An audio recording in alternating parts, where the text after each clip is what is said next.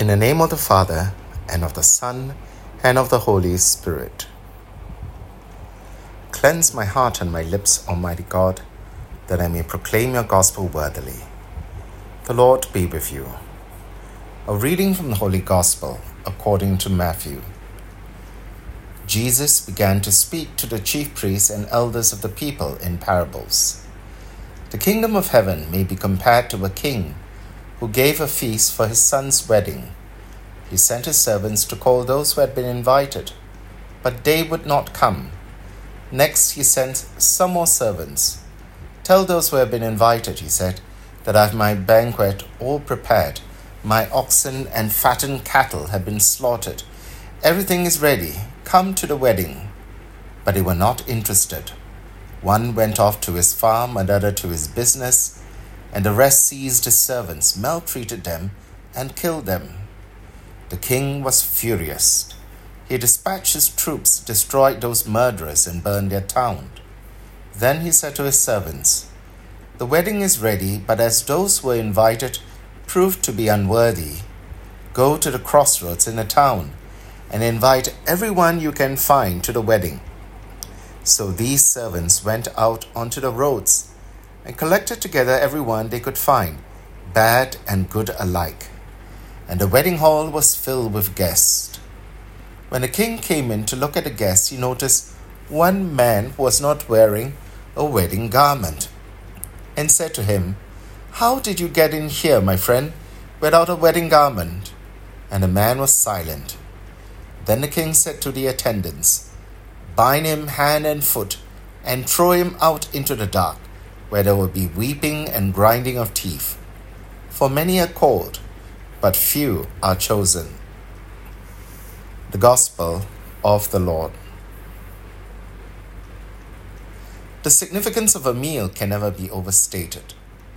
It is clear that food is more than just essential for our species' survival. For survival needs, people everywhere could eat the same food, to be measured only in calories, fats, carbohydrates, proteins, and vitamins. But a meal is also an important social event. We celebrate weddings, anniversaries, and birthdays with a meal. We honor and remember our dead at wakes and funerals with a meal. We conclude business discussions and seal contracts over a meal. We deepen bonds of friendship over a meal. There is something magical, even mystical about meals. It is no wonder that the priest was an avid promoter of basic ecclesial communities, often joked that the acronym BEC should stand for Best Eating Club, alluding to the food potlucks being the most popular reason why Catholics decide to gather in small groups, if for no other reason. The first reading provides us with a description of a sumptuous feast of rich food on an unnamed mountain, which marks the end of a period of mourning. Most scholars agree that the prophet Isaiah was painting a picture of restoration for those of the house of Judah who had been taken into exile after the fall of Jerusalem to the invading Babylonians. So that mountain is Mount Zion. The exiles were returning home, and God was going to enter into a new relationship with them. The scene recalls another banquet that took place on another mountain. In Exodus chapter 24, Moses and the 70 elders whom he has chosen go up to Sinai, the mountain of the Lord, where they feasted. It was not just a social celebration, but a covenant meal, sealing their relationship with God who had brought them out of Egypt and then blessed them with the law, food, and water. By the time of the restoration of Israel in Isaiah's prophetic vision, would not only be a time of a new exodus, but also a time of conquest. The banquet celebrates God's ultimate victory over man's greatest enemy, suffering and death, where he will destroy death forever, wipe away the tears from every cheek, take away his people's shame everywhere on earth. It will be a banquet which is not only confined to the leaders of Israel, as during the Exodus, nor even confined to the Jews. It would be a banquet which the Lord prepares for all peoples. And this meal would be held in plain sight and not hidden behind the walls of the temple, where the Jewish performed their rites in secrecy, nor behind a veil which concealed the Holy of Holies. What the Old Testament promises, the Gospel fulfills, and we see this in the person of our Lord Jesus Christ. Our Lord Jesus often finds himself in the middle of a feast. He also seemed to enjoy a hearty meal and did not refuse any opportunity to dine with his hosts and guests. Table fellowship among the Jews was a big deal. Pharisees did not dine with people whom they regarded were below their stature, because they saw each meal as eating with God. This is where our Lord was subject to their ire, because he frequently feasted with the disreputable folks like tax collectors and sinners. He concluded his public ministry and inaugurated his passion with a meal on Holy Thursday. The communion meal did not only provide our Lord with an opportunity to provide teaching to those who were in attendance, but was also the subject of his teaching parables. Today's parable of the wedding feast is one such example. Notice that Isaiah's covenant meal has now morphed into a wedding banquet in our Lord's parable. We already see the typology of a wedding and marriage in the Old Testament writing of Hosea, Isaiah, Jeremiah, and the Psalms. The covenant between God and Israel is often described as a marriage, and Israel's apostasy is seen as infidelity of the bride towards her spouse. Our Lord now strings together these related themes of an eschatological or end times banquet, a covenant meal, a wedding feast in this compelling parable of judgment. Our Lord describes the kingdom of heaven as a wedding banquet thrown by a king for his son, to which the king's subjects are invited. Two groups emerge: those who actually attend the feast and those who do not. Perhaps the most important feature of this parable is the invitation. Though this is a wedding banquet, the bride is significantly missing from the narrative, and the bridegroom, the son of the king, is not an important character in the storyline, even though the banquet is held in his honor. This would suggest that the focus is not on the wedding between the bride and bridegroom, but on the king's invitation.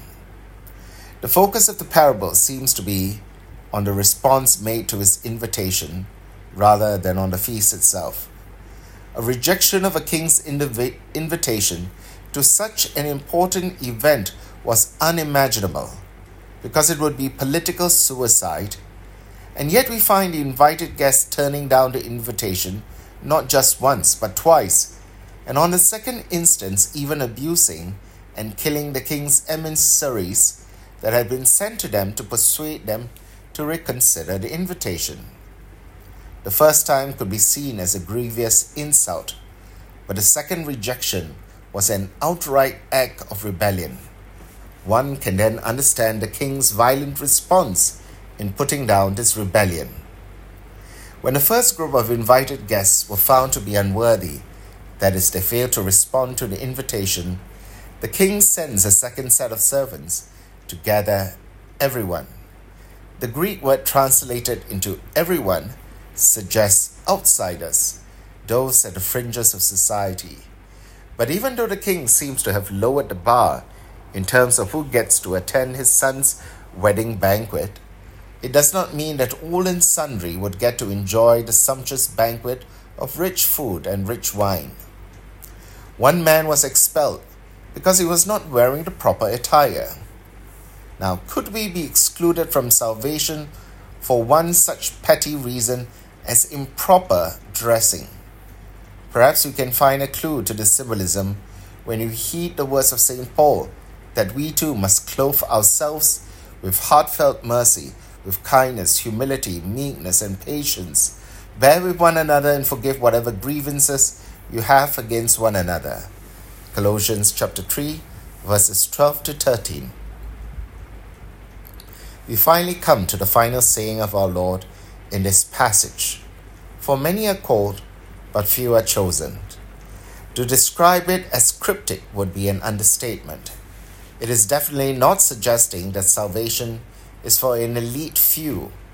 Personally, I'm comforted by such passages as 1 Timothy chapter 2 verse 4, where Paul says that God wills everyone to be saved and to come to the knowledge of truth.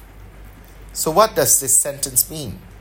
Saint Jerome, the great doctor of the church and father of the Bible, says that the chosen are those who accept the call and do not reject the invitation like the first guest, or who do not accept it fully like the man who comes to the dinner but does not dress in a proper manner.